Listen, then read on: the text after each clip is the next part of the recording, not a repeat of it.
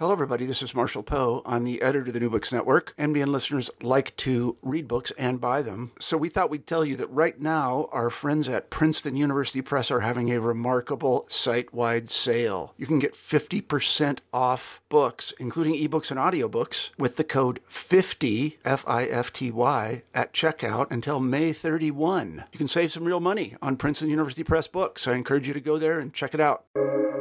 Welcome to the New Books Network.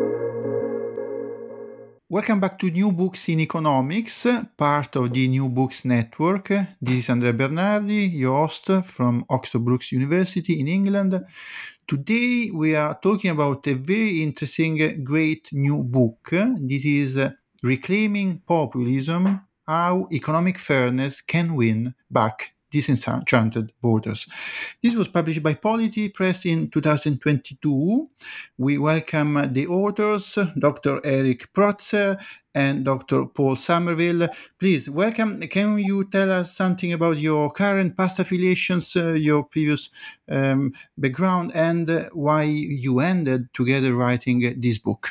Yeah, certainly. Well, first of all, thank you so much for hosting us. We're delighted to be here chatting about the book.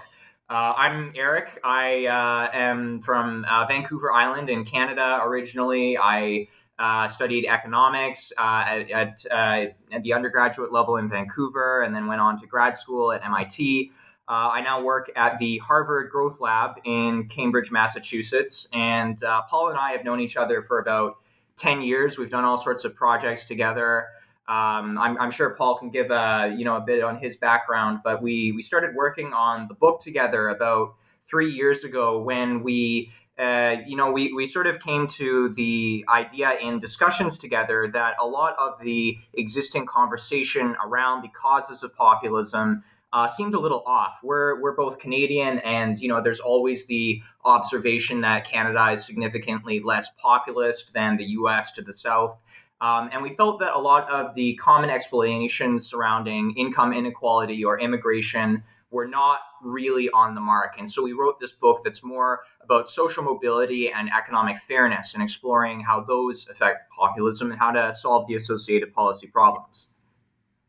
Well, Eric's very polite, not to mention that I'm 35 years older than him. I was born in the UK, raised in Canada. To parents who didn't graduate from high school and ended up at 31 graduating with a PhD from the University of Tokyo in Japan in international relations. I did a thesis on the Japanese automotive industry. And when I graduated, I got sucked up into the roaring profitability of global finance. So I ended up working for Deutsche Bank, Lehman Brothers, Jardine Fleming, among other companies for about 20 or so odd years. Retired from investment banking at 47, and then really began a journey that I think led to the writing of this book. I've been thinking about it for a very, very long time, and ran for parliament twice in 2006 and 2012. Didn't win. I must say, in retrospect, I'm glad I didn't, given what politicians have to put up with these days. Eric and I were part of a startup of a tech company in 2013 called LimeSpot. That's doing very well on the Shopify platform. I tried to write this book twice, and it was just mush. I just didn't feel that it had any real spine. And I've been following Eric's career with great interest since we first met. And when he told me that he was graduating from MIT, and he was joining the Harvard Growth Lab, I thought this might be a perfect project for us to do together. And so in January 2019, we began the process of writing the book. Well, this seems a very interesting combination of backgrounds and probably contributed to making this book so interesting. And the book has already received wonderful reviews from journalists, politicians, policymakers, economists, and especially academic colleagues from Oxford University, University of Sydney, Harvard University. So there is a strong, if you want, even counterintuitive message, which is the big events in the political sphere, the rise of populism, is not really linked to inequality, but to something else. We will see what this is today in this conversation. Let me say first that the book is about 230 pages long, organized in 5 chapters. Chapter 1, Inequality Delusion. Chapter 2, Fairness Instinct. Chapter 3, Economic Unfairness and the Rise of Populism. Chapter 4, The Twin Virtues of Equal Opportunity and Fair and Equal Outcomes. Chapter 5, Constraints and Solutions to Economic Fairness. So this is now a hot topic, populism, and also inequality has been a hot topic for some time. I thought that 10 years ago we spoke a lot about inequality and then about populism. This is now about 10 years we've been doing so for many reasons, the economic crisis, the political events, but there are also some books that made the debate hotter and more widely famous. For example, The Capital by Thomas Piketty. Let's start maybe with comparing your position and his attempt into the study of inequality and the understanding of the role of inequality. Absolutely. It's funny you mentioned that, because the first public book event we actually did was with Thomas Piketty in Paris at his World Inequality Lab. And it was a fascinating discussion. Of course, as you say, very different views coming to the question, and really interesting to contrast, I think. I would say that, the Thomas Piketty view of the world, which is perhaps the more traditional view from the economic left, I would say, is basically suspicious of unequal economic outcomes in pretty well all their forms. It's seeing that it's the rise of billionaires and the global financial crisis being associated with rich financiers that purportedly people are opposed to because they don't like to see other people doing so well when they're doing so poorly. But in fact, our view is quite different. Our view is that there is a pronounced difference between economic inequality and economic fairness. And it's really economic fairness that all the behavioral science evidence indicates that people really care about. And that may seem like a really counterintuitive concept because, as you say, people sort of, they sort of frame economic injustice in terms of economic inequality conventionally, and they tend to think that economic unfairness might be the same thing as economic inequality, that the two things are just interchangeable. But we delineate quite closely in our book that economic unfairness, when we talk about that, we're talking about opportunity being not equal and reward being not according to contribution.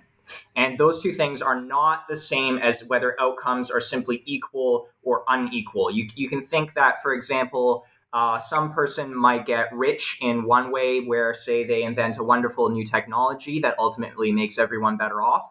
And most people probably would not, in fact, begrudge that, is what the evidence says. And in contrast, if you have somebody who, say, is a corrupt financier and they go and do a bunch of bad mortgages and they crash the economy and they basically make everybody worse off in that way, well, that's something that people get really upset about. But the reason is not because those people got wealthy, it's because the way they got wealthy was unfair and it made things harder for other people. And one of the ways that we tackle this in the book, first, like I said, is by turning to the behavioral sciences. There's one example of a paper we cite is by the Yale psychologists Starman, Sheskin, and Bloom, where they show that once you separate out these two concepts of economic unfairness, where they're talking about, is opportunity equal and is reward according to contribution? Once you separate that out from the idea of economic inequality, are outcomes simply the same or not the same? They find that there is no evidence that people are bothered by economic inequality itself.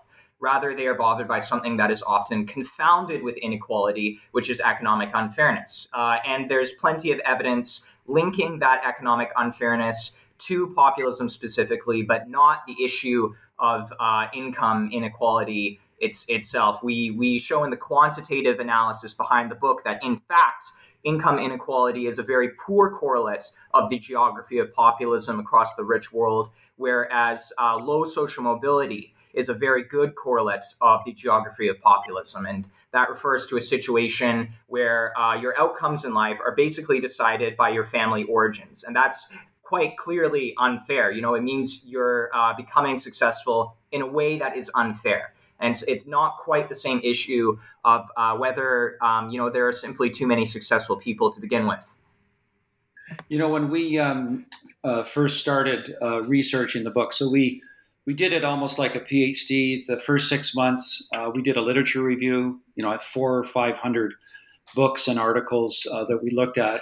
And as we were going through there, it was pretty clear that there was this real kaleidoscope of explanations about what causes populism, what was going on in all these different countries. And they all seemed to just scatter in different directions, which of course created different prescriptions. And it's kind of ironic that you start with Piketty, because I did a review of Piketty on a television show 5 or 6 years ago when the book came out, where I said, I understand, some of his data around capital and labor, where you're better off if you've got, you're earning your income from capital rather than labor, because they grow at different rates, they can tax at different rates. But the real problem that we have with Piketty is his prescription. And he's just, I guess, written a book, A Time for Socialism.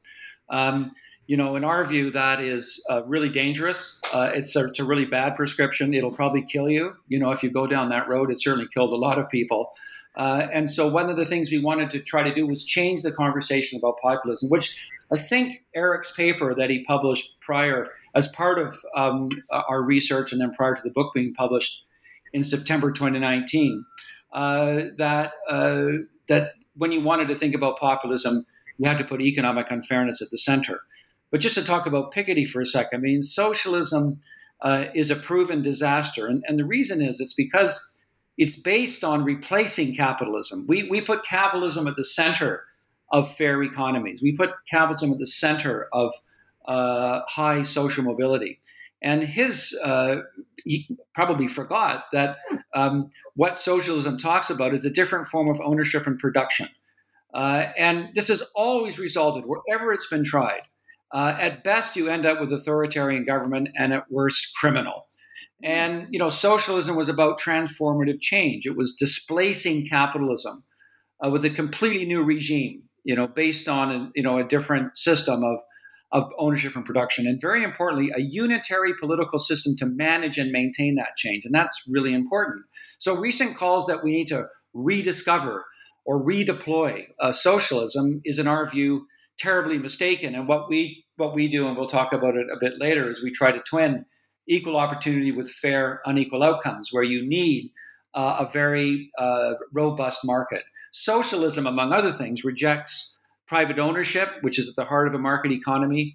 And socialism embraces all political means to achieve that end, because in the end, the effort to create a socialist economy was really a historical imperative and remains so, almost like the second coming of Christ. So the activist state that imposed the socialist economy, again, where private ownership is outlawed, ultimately, in all cases, became more and more repressive, usually criminal. And as we say in the book, leaves millions and millions of people dead and poorly made automobiles.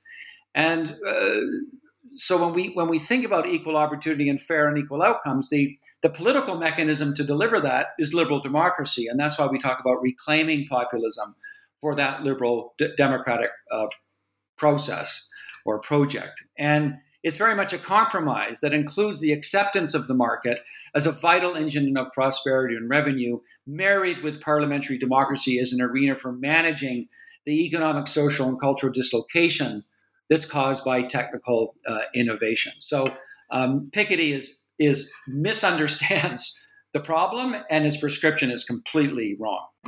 This is very interesting, and I always remind my own students that we cannot talk about capitalism as one single item. There is such an important literature on the varieties of capitalism, and maybe also with your book we can discuss which variety of capitalism is most effective in terms of equality, but in particular in terms of economic fairness, and we'll see also with populism. So let's focus now on the three keywords of this book: inequality, populism and economic fairness. And then we go to the analysis that is based on your empirical data, and then we go to some policy recommendations. So what do we mean with inequality, and how do you judge the current measures of inequality and the current debate on inequality? For example, what does the Great Gatsby curve tell us about the link between inequality and social mobility, and how have you been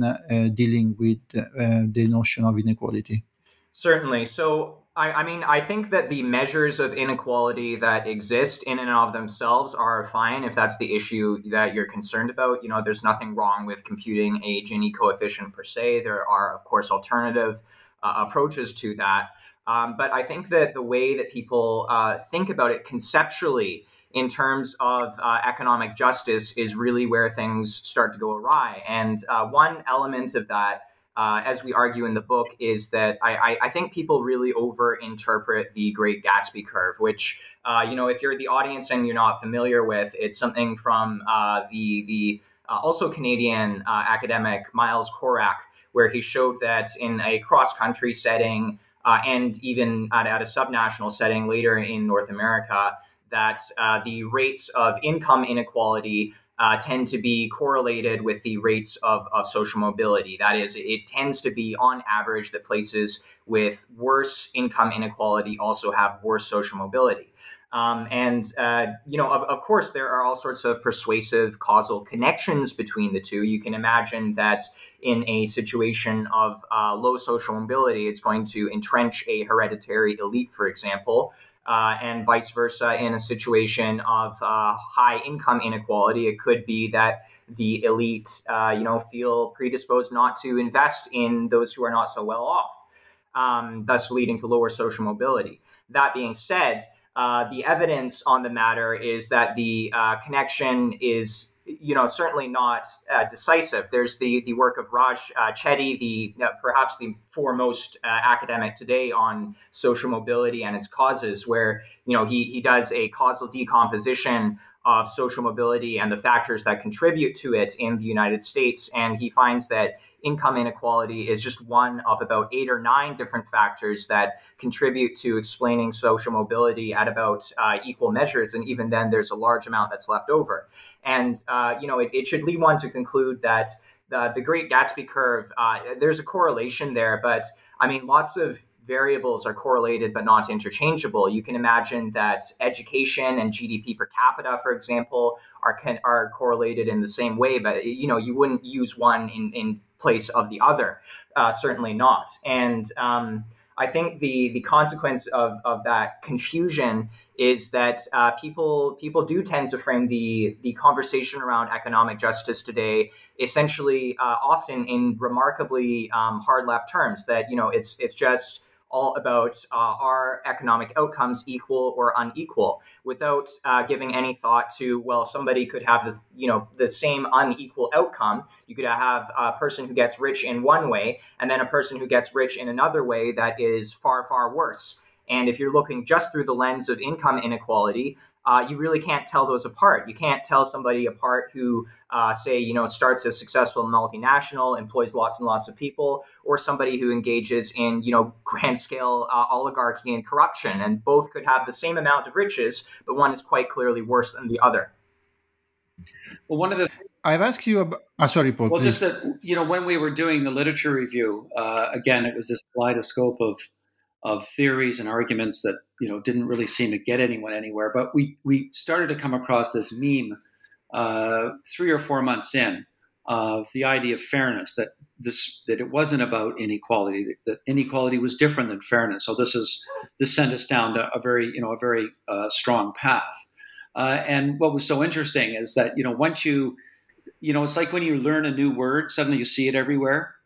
Once we got this idea, it was really about fairness, and then we said, okay, then it's economic unfairness, and then it's low social mobility. Once we started to go down that path, then we started to be able to see how other people were kind of saying the same way, but one way or the other. And we've got some great quotes in the book. One is one we start the book with, Lucy Kellaway, who's this wonderful Financial Times columnist who gave up her job at FT to go and teach math in Southwark in deprived neighborhoods to children, many of whom are on breakfast programs because they come to school hungry.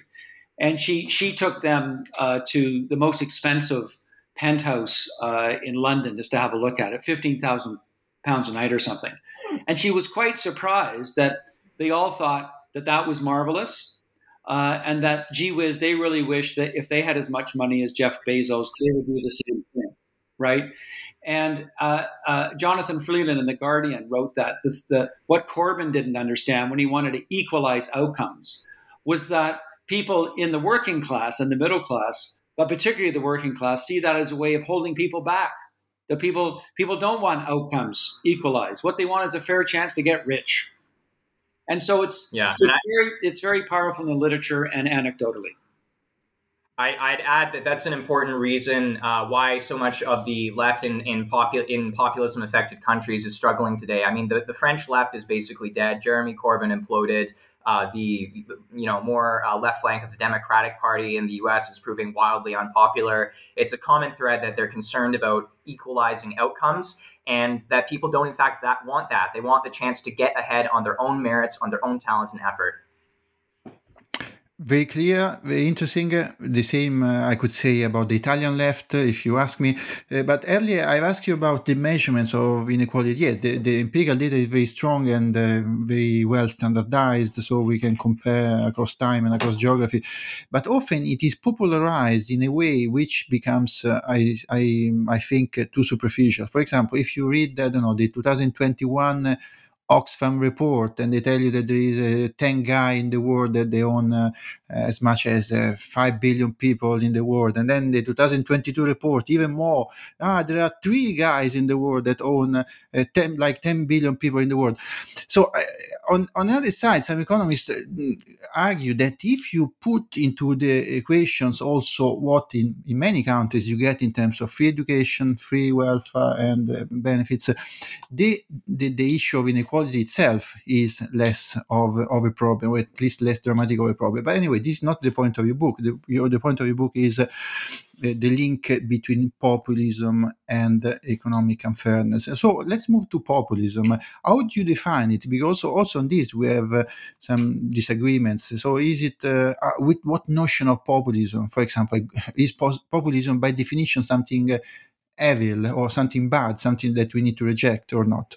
Well, okay, first of all, the definition that we're working with in the book to, quantitatively consider different cases of populism in the world is sort of a synthesis of the relevant academic literature. And we essentially are working with 2 core qualities of populism. One, anti-elitism, and that's the sense that, there's some corrupt elite that is holding everybody back and you need to do away with them. And second, anti-pluralism, or the sense that, only my political tribe has the right to make legitimate political decisions. And if you're outside of that tribe, you do not have the right to make those decisions. It's the things that range from, chance of lock her up to actually arresting journalists in some countries. That being said, we, as perhaps we suggest in the framing of the book's title, Reclaiming Populism, we think that the energies and the frustrations that go into populism do not need to necessarily go in this illiberal direction. And that, in fact, if you look at the history of populism, the first use of the term populism as it really developed was in the historical People's Party in 19th century America, that ultimately actually came out with a lot of ideas that got incorporated into core Democratic Party policy, like ending the gold standard and prosecuting monopolists. So it's not the outcomes that tend to occur with populism today are illiberal and scary, but the frustrations behind it are simply grounded in the sense that people aren't being treated fairly. And that kind of frustration, if properly addressed, can be channeled into something that is still compatible. Well, first of all, not only compatible with the liberal democratic mainstream, but actually useful in that you can use it to improve social mobility and alleviate economic unfairness in society. There's a wonderful book. As I mentioned, I did my doctorate in Japan, so I'm always interested in books on Japan by John Dower called Embracing Defeat. And I love this idea of an active verb in the title. So the working title for our book was Defeating Populism. And we actually went a very long way, almost a year and a half, writing 3 chapters. It was part of our book proposal that Polity helped us with, where they came back to us, the contributing editor, George Orwers, who was incredibly helpful. It says, I don't think you guys are talking about defeating populism. You're talking about something like reclaiming it. And of course, the light went on because one of the things we stress in the book is that the core problem of economic unfairness and that people are reacting to this, you got to take these complaints very seriously. And with Eric's help, we made sure there was a real precise way of thinking about it. So these are problems, these are issues that need to be taken seriously. They need to be identified and defined very precisely. So one of the important points about populism is that it's an expression of a long brewing deep discontent. This didn't just kind of come out of nowhere in 2015. One of the things that we do in the book is we clearly show that this was going on for a long time. It's really rooted in Reaganomics. It goes right back to Milton Friedman. There's a lot of architecture around the problem of populism that has to do with how people thought about what the market was and what the role of the state was. And as Eric said, populists target corrupt elites. It's very, very important that in the view of populists have rigged the system to favor themselves. And they easily identify people groups. Well, often it has a kind of racial, anti-immigrant kind of tone to it. So Trump and others will talk about the corrupt system that's been captured by the mainstream media, a corrupt economic, political, and cultural class that's left the forgotten people behind. In addition, very importantly, it's very anti-plural. And as Eric said, political opponents are illegitimate, captured with the idea of lock them up, the one true people. And the key thing here is, and this is why it's so dangerous at this stage, it's because these populist leaders argue that only they have the legitimate claim to political authority. They're deeply opposed to the idea of democratic competition. I remember David Brooks of the New York Times writing something like, a liberal populists treat half the country as a moral cancer, and they view the cultural and demographic changes over the last 50 or 60 years as a kind of alien invasion. So the challenge is how do you accept the fact that the complaints are legitimate, and then why is the amplification so negative? Let me introduce another colleague in this story, a colleague in particular of Eric. I'm talking about Professor Danny Roderick from Harvard University. He also wrote about the link between populism and inequality, and also having, he also looked at the past. So what happened, and something tragic happened at the beginning of the last century. So he is almost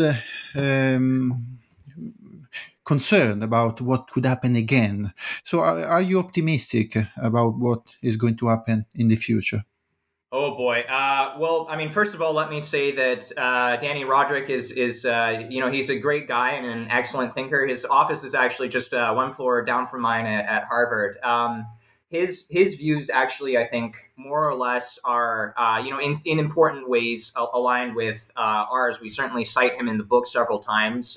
He's written before in opinion pieces that inequality is not a good predictor of conventional indicators of political discontent.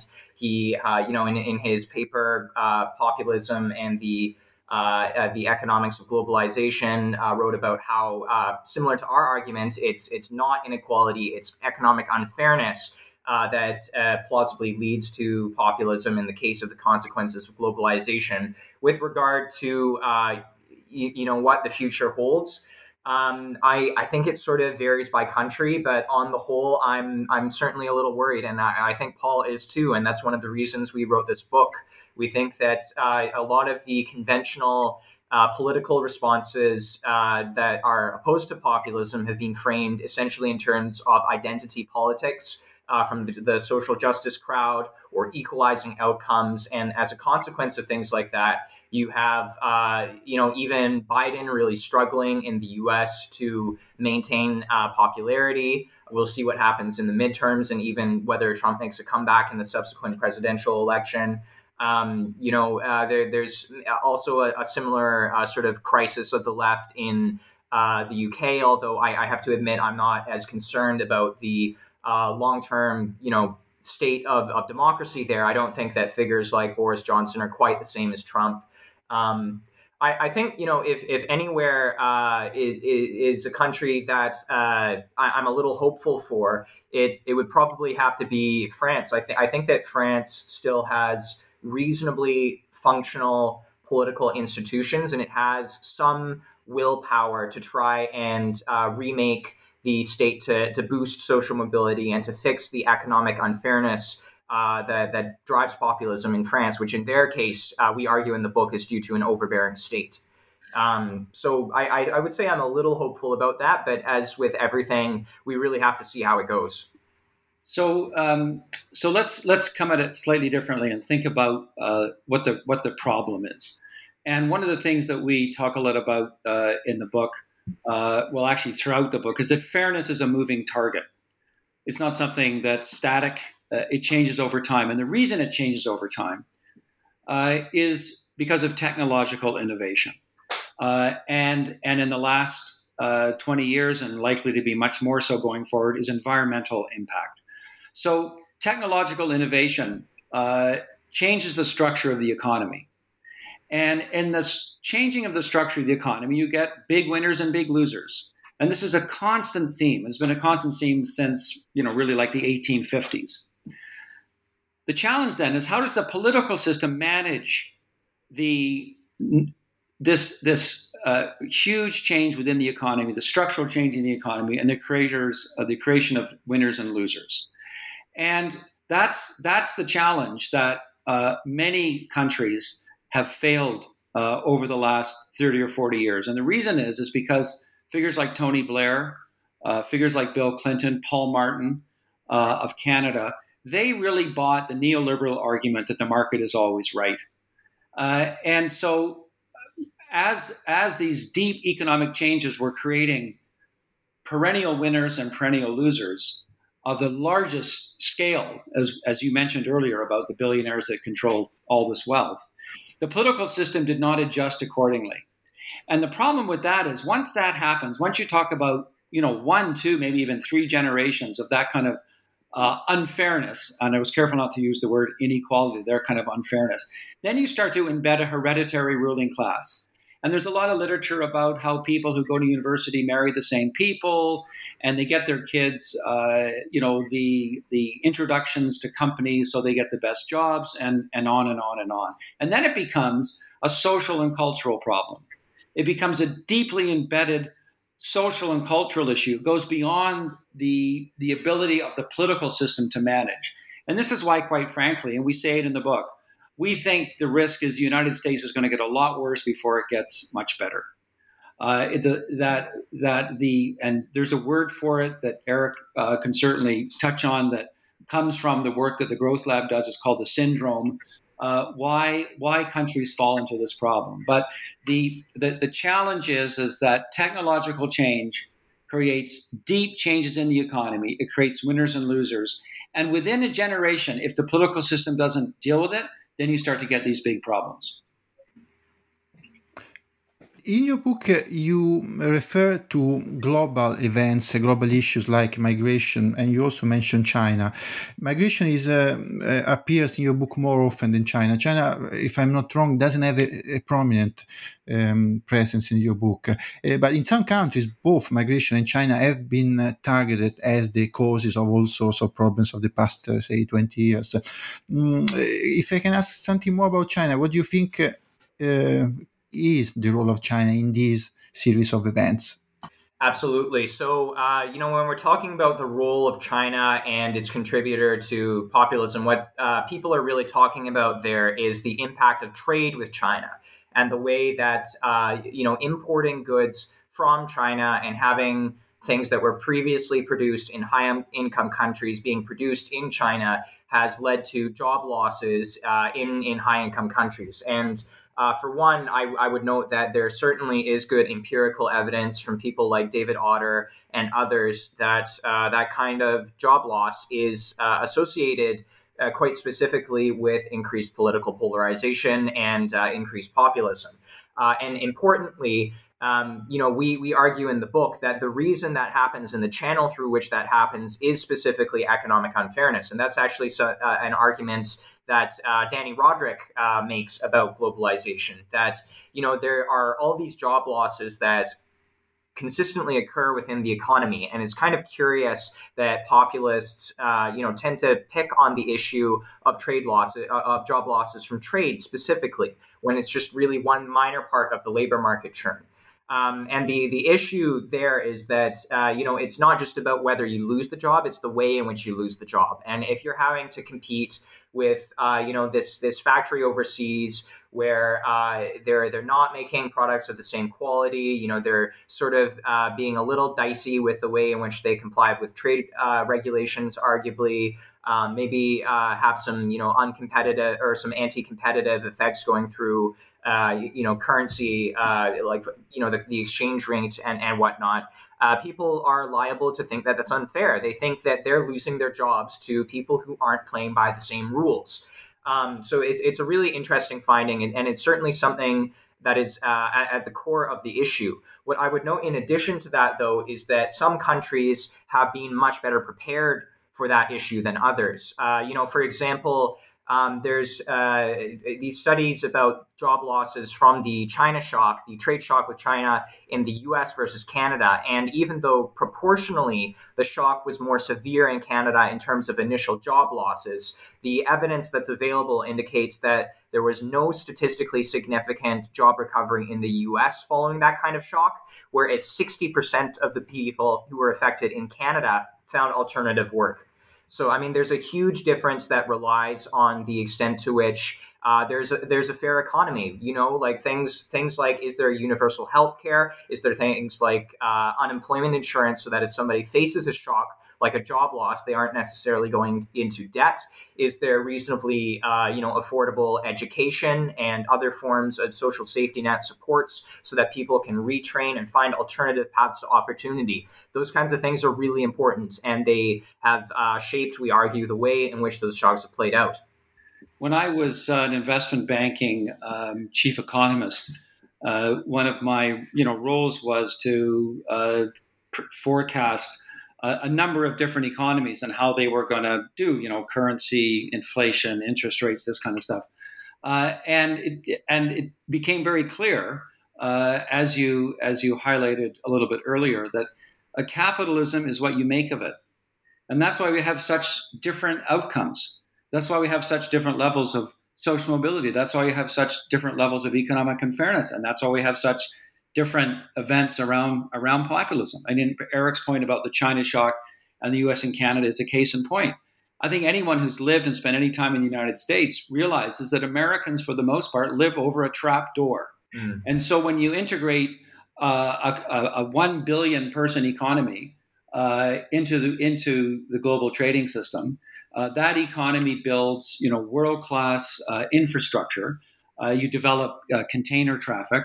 That particular country has some even higher levels of numeracy and literacy than the United States, and then you allow a free and unfettered trade to occur.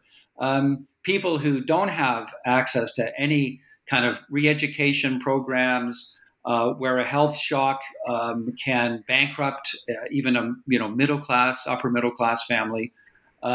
You're going to get very different kinds of outcomes. And so China wasn't the cause. China drove the process because of the integration of this extraordinarily large labor pool into the global trading system. But the countries that didn't have in place the tools that we identify and discuss quite concretely in Chapter 4 are the tools that you need in order to help people navigate shocks. So that one of the things we talk about economic unfairness is that economic unfairness creates low social mobility and high vulnerability to economic shocks. And the U.S. is a case in point. Since you mentioned just now your previous background in finance, do you think there is a correlation between how our economies and our societies are unfair or unequal and the degree to which that economy is financialized? And with this, I mean not only individual. I'm not only referring to individual rents, but also to the investment decisions of companies and the actual economic policy of nations. So are the countries where finance is more important in the governance of the businesses and everything else, are those countries more unequal and unfair, or finance is just an inevitable component of modern economies? Well, I see. The point is, I don't think the unfairness outcome is inevitable. I think what happened was that, and I was part of it. I mean, I decided not to take a potentially tenured position at university, to go and work for a global investment bank because I added up the numbers. And in my experience, as I navigated a 20-year career in the financial economy, was that many economies are really happy to have high-profile investment bankers and asset managers and hedge fund managers because they made a lot of money. They maybe donated a lot of money to politicians. They didn't necessarily pay a high percentage of what they earned in taxes, or at least in terms of the actual amount. The famous Warren Buffett quote that his effective tax rate is 15% and his secretary's was 40%. So the point is, it didn't have to be that way. I mean, the thing is that I think up until the financial crisis, financial capitalists were held in really high esteem, and then everyone then discovered that a lot of them didn't know what they were doing. So again, I don't think it's not a natural evolution. You just have to know how to regulate and tax newly emerging industries in such a way that revenue is brought back into the tools of equal opportunity. I would add that, there's quite good evidence that financial crises specifically lead to increased political extremism. There's a great paper by Funke, Schulreich, and Trebesch where they look at the history of financial crises from 1870 to 2014, and they find that over and over, whenever you compare two events where one is a financial crisis and one is another macroeconomic crisis that imposes losses of the same size, the financial crisis will result in about 30% more increase for the far right, and you get no impact like that at all from the other type of just regular macroeconomic crisis. And the authors talk about how it arguably results from the perceived moral hazard, policy failures, favoritism. We might call it unfairness, but it really is a case in point of Paul's argument that it's what you make of it. You need a financial sector in the economy in order to have economic growth so that people can, find a livelihood. And that's essential for social mobility. But if you don't regulate it in the right way, it can spill over into these crises where there's the perception that, a small protected financial elite are causing huge disruptions for everybody else.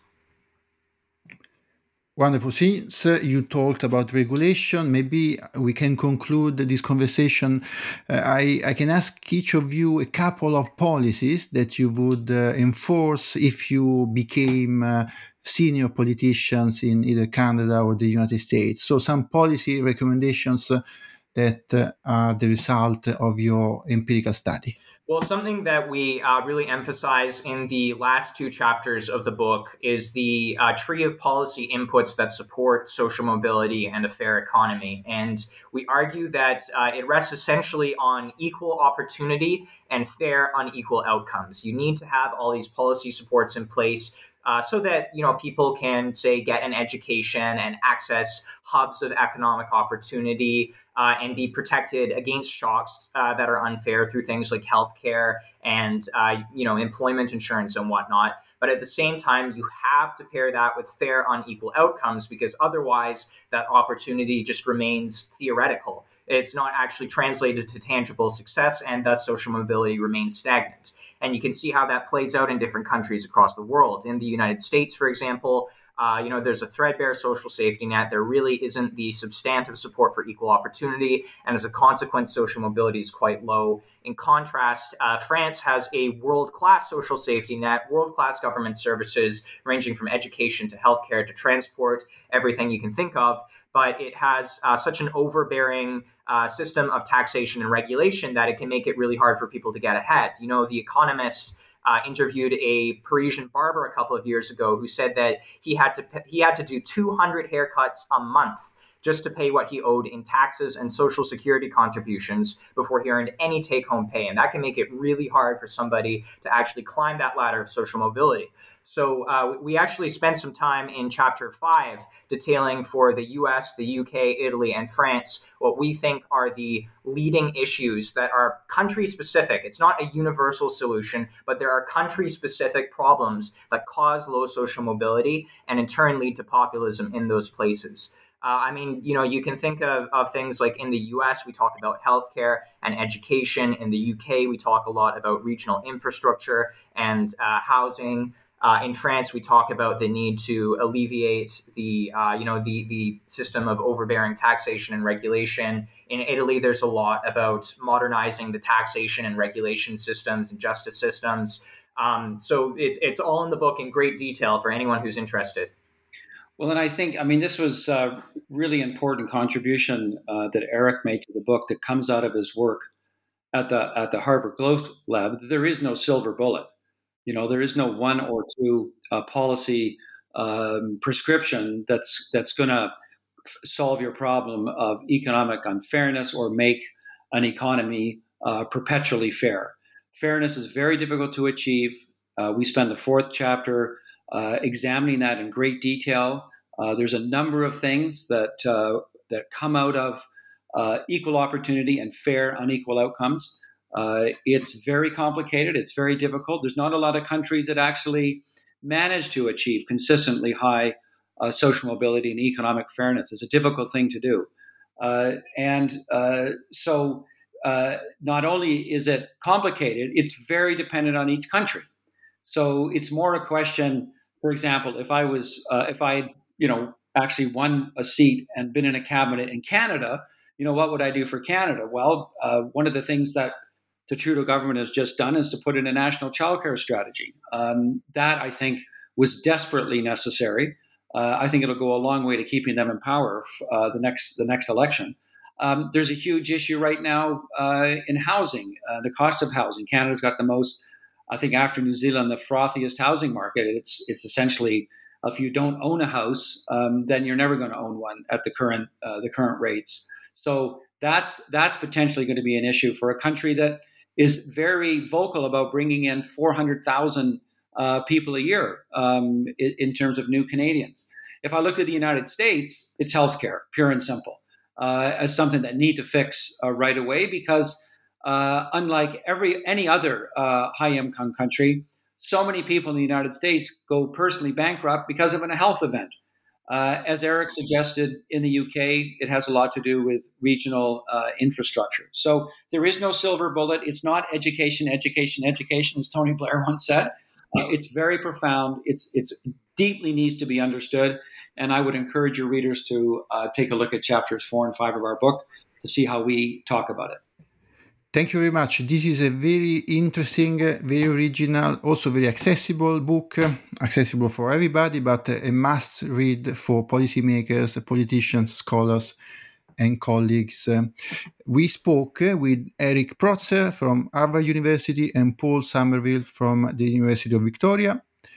This book is Reclaiming Populism, How Economic Fairness Can Win Back Disenchanted Voters, published by Polity in 2022. Thank you very much. Thank you. Thank you so much.